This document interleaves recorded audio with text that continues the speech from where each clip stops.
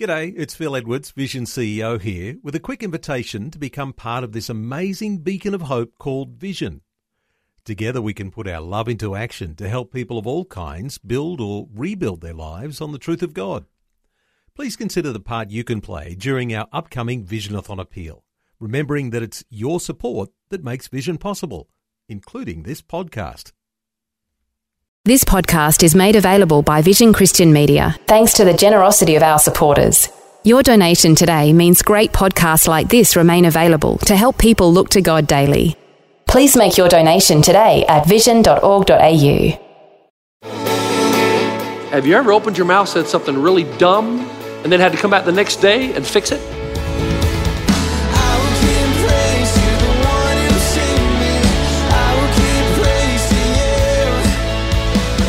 Hi and welcome. This is Today with Jeff Vines. Today we continue running from God.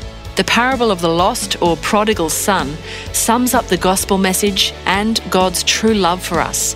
We want to live life on our own terms, but with everything good that comes from God. God our Father will do anything He can to have us back with Him. But Jesus says, while he was still a long way off, his father saw him and was filled with compassion for him. He ran to his son.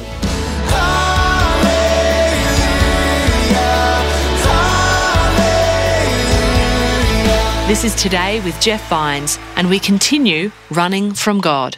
Last Easter, it was about that long ago, I brought this thing out. You know what this is, right? This is not a pet. This is a fish. My daughter just had to have some. And, you know, here's what I learned. To these fish, I am God. I am. I determine whether they live or die. If I don't feed them, they die. I turn a little light on, turn a little light off, turn a little light on, warm up the water, make it cold. But do you think I get any gratitude from these fish? They don't lick me in the face like my dog Milo does when I come home. No, they're not waiting on me. I go over to the bowl and they scatter. So I am God. I determine whether they live or die. Now, my little girl, Sion, had a goldfish. Its eye got infected. So what do you have to do? You have to quarantine the goldfish because the other fish will try to eat it and kill it when that happens. Do you know that? Friendly community we got here. And so I'm going to dig my hand in and try to get this fish and quarantine it in a separate bowl of water. But what does the fish interpret my actions as? He's trying to kill me. And have you ever tried to catch a moving target? So I'm reaching my hand down in here. I'm trying to save the fish's life. Even though I don't really like him that much, I'm trying to save him. He thinks I'm trying to kill him. And a lot of little goldfishes, I don't know if that's the plural of fish, I don't really care. But a lot of little fishies, a lot of them, they will actually die from a heart attack as you're trying to save them out of the bowl. Now, if the difference is that great between the fish and me, how much more difference is there between God and me? Can I ask you a question? Can I? Not always, but just something you got to consider. What is happening in your life right now that you're assuming God is trying to kill you when He's trying to save you? You look at it, His hand coming down, trying to grab you. He's trying to pull you out of it. A relationship, a job, an endeavor. I don't know. You think God hates you and He's after you, but in reality, He's trying to save you. Wouldn't a loving God do whatever it takes in your life, even inflict a little pain or allow some pain to occur, if that's going to be what it takes to get you to turn your heart toward Him? Is that an unloving God or a loving God? And isn't it true that God knows exactly where your breaking point is? Is it God's fault that most of us are so hard-headed that it takes a long time before we get it? Isn't it good of God to want to pursue us to a degree that He helps us understand that a moving target is almost impossible to hit, so He has to almost remove things so that we'll just sit down at some point, come to the end of ourselves and say, I don't know what to do. Good. Now listen. He comes to the end of himself, does the young man. So he went and hired himself out to a citizen of that country who sent him to his fields to feed pigs. I told you we're going to talk about pigs. He longed to fill his stomach with the pods that the pigs were eating, but no one gave him anything. Now, hear me. In first century Jewish Gentile culture, if you wanted to tell somebody to go away, but you wanted to do it politely. You offered them a job that you knew they wouldn't take. And there's no way a young Jewish boy is going to take a job in a foreign land feeding the pigs unless he's totally come to the end of himself. Because he didn't want to really work for the pigs and make enough money to survive, because feeding the pods to pigs, you can't survive. He was hoping to become an embezzler of pig pods. And instead of feeding the pods to the pigs, he was going to eat them himself because he's that hungry. When God has him to the end of himself, finally, the young man in the story starts making his first good decision. He says this, you know what? My life's so bad. None of these things have delivered whatever all my friends told me they would deliver. It's just unfulfilled promise after unfulfilled. Yeah, it happens. It was nice for a while, but now it's all destroyed. I'd be better off if I go back and tell my dad that I'll be a slave. At least then I'll have 3 good meals a day and a warm bed. I won't get to have that intimacy with dad anymore. So he says, I'm going back. Now, have you ever opened your mouth, said something really dumb, and then had to come back the next day and fix it? Did you hear about the guy who won the lottery? So he goes and tells his boss everything he thinks about his boss, only to discover that about 1,700 people also won the lottery and he won about $356. Did you read that story? I did that with my wife once. When we were dating, I broke up with her on a Friday night. Now, because I don't know what service she attends, I'm not going to say too much about this, but I need to tell you a little bit. It wasn't going well. We were just having some frustration there. We weren't speaking each other's love language. So I came over on a Friday. She was staying with some friends. And I said, look, I think we just need to end this. It's not working. Of course, she cried a little. I cried a little. And when I saw her cry, it gave me a little satisfaction. I'm sorry, girls. There's something about that in guys. I'm sorry. I'm sorry. I told you I'd be truthful. So I got in the car and I went home. I couldn't have been 10 minutes down the road and it hit me. It's like God, there are a few times in my life where it's like God's voice was audible. I didn't say it was. I just felt that way. It's like God said, what have you done? This is the woman I've chosen for you. This is the woman that you need by your side, because everybody knows behind any man is a greater woman. This woman is who you need. She's going to give you everything. She's going to teach and train you all the way. I mean, that's basically how it goes, right, guys? Let's be honest while we're on the topic. She always said, I married a younger man because the Bible says, train up a child in the way he should go, and when he's old, he won't fall from it. So we're very honest about that. We're very honest. So that's what she says. Now I'm there, and now I've realized, hey, I've blown it. I didn't pray about it, didn't seek God's wisdom, didn't seek the counsel of my accountability partners. I just did it. God says, now you get yourself back over there. So I called. Now you got to understand, she's protected. She's been crying through the night. And of course, I didn't know that. But the man she's staying with the woman she's staying with, the mother gets on the phone. It's not her mother. Who is this? This is Jeff. I got to talk to Robin. No, you can't. Why not? Because you're not nice.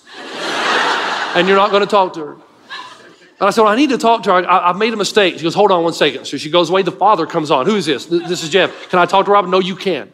Why? You're not nice. And it goes right on through the family, the brothers. And finally I get to Robin. Hey, I need to come see you. Okay, whatever. So I go see her. And I'm making my plan. I'm planning my speech all the way. And I know and they made me crawl. Let me tell you, it took me half a day to get her back. Some of you women saying, yeah, I'd have given you more than that, pal. Okay, half a day. And finally, but I'd memorized, I knew what I was going to say. I said, Robin, I made a mistake. I'm sorry. I don't know what I was thinking, but let me tell you what I feel. I feel that the hope of having you as my wife someday is worth all the weight and the patience I could ever muster. Pretty good, huh? Pretty good, huh? And I got her back. Now think about this for a moment. That was one of the greatest pursuits of my life, I got to tell you. Now, what's this guy thinking? I've told my dad, I wish he's dead. I've taken money out of the family treasure and given it to a foreign land, a foreign family. And he starts thinking, what am I going to say? I know I'm not good enough to go back as the son, but maybe I can live as a slave. He walks down the road. I promise you, he's going to get ridiculed. And when the townsfolk see him coming back, they're going to be saying, man, I can't believe you got the nerve to show your face anywhere in this town. Are you crazy, man? And he's thinking, have I made a mistake? It's ridicule 101. I'm in big trouble. And then what happens? You know what saddens me about what I'm about to read? What happens is that when Jesus' audience would have heard it, they wouldn't have liked it. Because religious people tend to be so ritualistic, and they think there's got to be a long list of what you've got to do, and God won't take you back until you do all of them. But Jesus says, while he was still a long way off, his father saw him and was filled with compassion for him. He ran to his son. Western mind doesn't move him that much. Eastern mind, a Middle Eastern nobleman never ran. Never. Aristotle wrote, great men never run. Great men are run to. They kind of sway like John Wayne. This is Today with Jeff Vines. As prodigal children of God's, we are welcomed with open arms when we turn our hearts back to our Heavenly Father. This is the conclusion of Running from God. Here's Pastor Jeff. Do you see what Jesus is saying? My goodness, they didn't like it, but do you see what he's actually saying? I mean, it's almost offensive. And part of me can understand this Jewish audience being offended, because he's saying, if you go away and you blow everything, you commit every sin under the sun, it's like, he's saying, I'll tell you what God thinks about that. What God thinks is as soon as you turn your heart toward home, everything is forgotten. It's so forgotten, and he's so overwhelmed with love that you'd come back, that he forgets his robe. He forgets who's watching. He forgets his own dignity. Now it's God we're talking about. And he just sees a young man who's hungry, starving, aching, exhausted. So God takes off like Kobe Bryant on a fast break. He just starts running down the road. And the guy's wondering if he's made a mistake, and then the father comes up and hugs him, and the Bible says he kisses him. And the way it's written in the original language, over and over, he just kisses and kisses and hugs and hugs. So the son, he starts delivering his planned speech. He had a long time to think about it. The son said to him, Father, I have sinned against heaven and against you. I am no longer worthy to be called your son. And before he can get out, so I'll be your slave, the father said, oh, no, go there. You be quiet. You listen to the speech that I've been preparing the day you left. And here's my speech. I've been thinking too while you've been gone. Here's how it goes. Bring out the ring. Go to the top dresser drawer. Get it out. I've been looking at it every day. Put it on his finger and tell him you're not going to be a slave. You've got the son. The ring represented authority. Full sonship. Everything I have belongs to you now. And bring out that robe. The robe I look at in the closet every morning. Is this the day my son will come back? Is this the day? You ever wondered why the father saw the son so far off? I think he had messengers along the way. Is he back? Is today the day? Put it on him. The sign of royalty. You are part of the king's kingdom, and everything I have belongs to you. And while you're at it, kill the fatted calf and call Lionel Richie. We're going to have a party. See, I wonder at what moment did it dawn on him, this has never been about money. It's always been about relationship. And it broke the father's heart that the son actually thought that by living away from the father, his life would be better. But nowhere in the text does Jesus say that the father said, now, if you're willing to pay everything back, then I'll let you come home. He just says, no time for that. You're home, and that's what matters. And he surrenders to the love of the Father. Man, guys, let me tell you something. I just feel like we've messed this up, man. What it is to be a follower of Jesus, we messed it up. We've forgotten the heart of the Father. And so those that God has great passion for, they won't come. They won't come home. Because they think if they come home, we're not going to treat them like the Father did the Son. We're going to look down our nose at them, think we're better than they are. This is the last place they want to come, a place like this. There was a young girl who grew up in Traverse City, Michigan. Her father owned a cherry orchard. She didn't get along with her father that well. She's just a young teenager. Because he always made, he was kind of conservative. So the nose ring and the navel piercings and the short skirts it's kind of hard for him to handle. He tried to talk to her, but there just seemed to be a gap between the two. And when the father would knock on the door, she would scream out, I hate you, go away, I don't want to talk to you. She got grounded a few times, and that just made her more mad, and she began to seethe. So what happened? She came up with a plan. She's going to run away from home. She wants to run away where dad can't find her, so she's not going to go to California or Florida. That's the first place dad will look. She's going to run away to Detroit, 7 hours away. She puts the plan into action. She runs away. 2 days after she's in town, she meets a guy who drives the biggest car she's ever seen. Everybody calls him the boss man. He puts her up in a penthouse, buys her lunch, and tells her she can order whatever she wants to from room service. She starts thinking to herself, man, I was right. Mom and dad know nothing. This is the life. Their life is so boring. A couple of weeks go by, then a month, and the big boss man starts teaching her things that men like. And because she's underage, men will pay a premium for her. She doesn't like it at first, but she thinks, man, I have everything I've ever wanted. Well, look at this. This is the life, the party life. She got scared once. She saw her face on a milk carton. And she was terrified. But then the longer she looked at it, the more she realized, I don't look anything like this. My hair's blonde now. I've got all the tattoos and the piercings. There's no way anybody's going to recognize me. I'm safe. And the boss man kept giving her little pills that made her feel better than she ever felt before. 12 months, 18 months, then she got sick. She started to get sick. And the boss man, she couldn't believe how quickly he turned from loving her to hating her. And he said, you got to be careful, man. We got to be careful in this business these days. But she just keeps getting more and more sick. So he kicks her out on the streets of Detroit in the wintertime. And now she has no penthouse, no clothes, no food. She goes and she grabs a coat out of the dumpster with some newspapers. She starts sleeping behind the shopping mall every night, close to the vents, and she covers up. One night goes by, another night, and it's cold. She has to sleep with one eye open, though, because you never know what's going to happen in Detroit. One night it's really cold. And she curls her toes and her feet and her legs up into the blanket or the coat and the newspapers. She doesn't feel like a woman of the world anymore. Now she feels like a little girl again. And she starts crying. She gets this image in her head. The cherry orchard in May. All the blooming of the cherries and the sunshine and the warmth and the love of mom and dad. She gets some money and she calls home. First time she gets the answering machine. Second time she gets the answering machine. Third time she gets it again, but this time she talks. Mom, Dad, I'd like to come home now. Can I come home? I don't know if you think I'm alive or if you think I'm dead, but I'm going to buy a bus ticket from Detroit to Traverse City. My bus will arrive there tomorrow night at midnight. If you're there, I'll know you love me and that you'll take me back. If you're not, I'll just stay on the bus and go on up to Canada, try to start a new life there. She gets on the bus. She has 7 hours to write her speech, to think about what she's going to say. She hasn't apologized to anybody in a long time. She doesn't really know what that's like, what to say.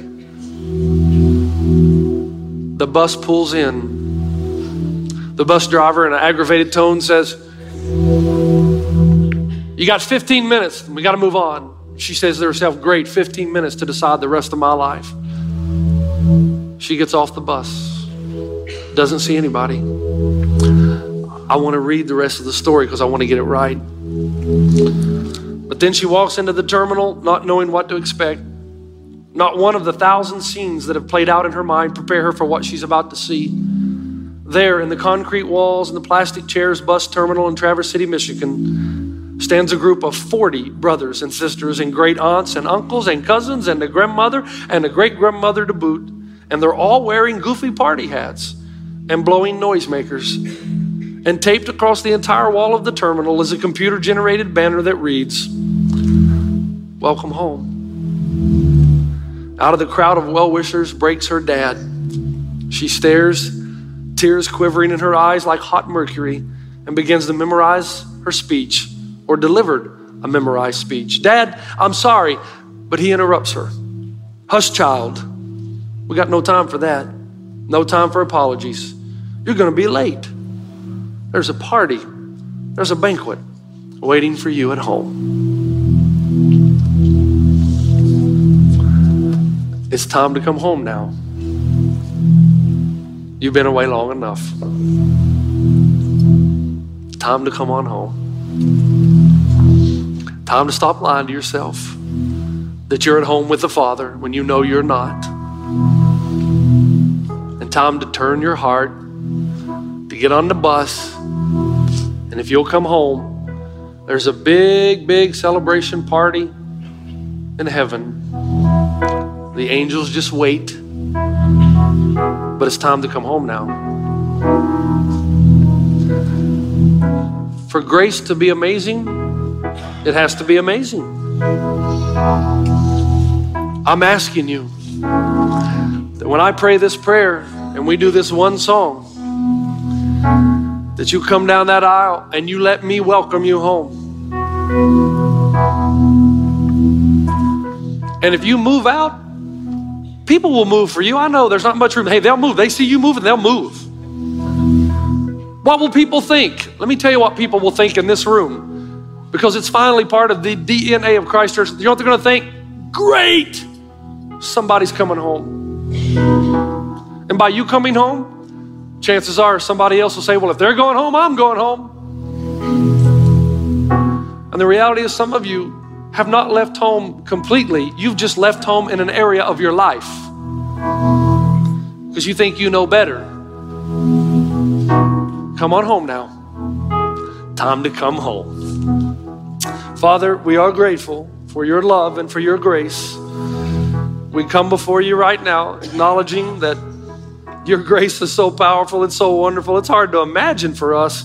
It's so good that we think it can't be real. And yet it is. It is your message to us that God doesn't want us living in a distant land, that he wants to be involved in every aspect, every day of our lives, that we're hearing from him. And he's so gracious, that we're following him. And even when we fail, he's still there with that amazing grace. Day after day after day, his mercies are new. For those who feel like there's an anchor wearing them, tying them down to the chair, and they just can't make it, I pray by the power of your Spirit, the anchor would be cut loose. And as they take that first step, the next steps will be easier. And if they've been brought here by a friend, that you would open their eyes to the truth that their friend loves them and genuinely wants what's best for them. And that their friend would walk them up and they'd come home. Welcome us home as we come to you, Lord. Run to meet us in Jesus' name. Amen.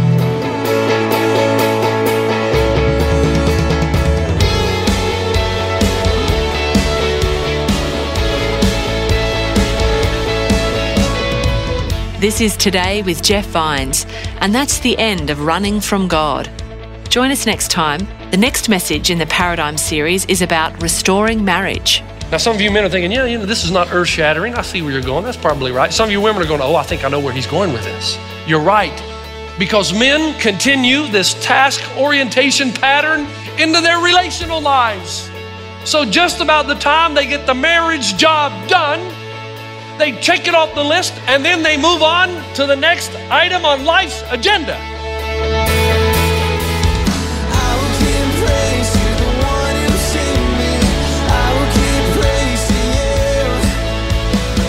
Today with Jeff Vines. Just another way Vision is connecting faith to your life.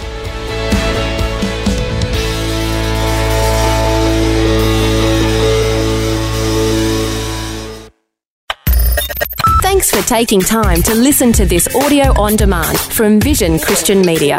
To find out more about us, go to vision.org.au.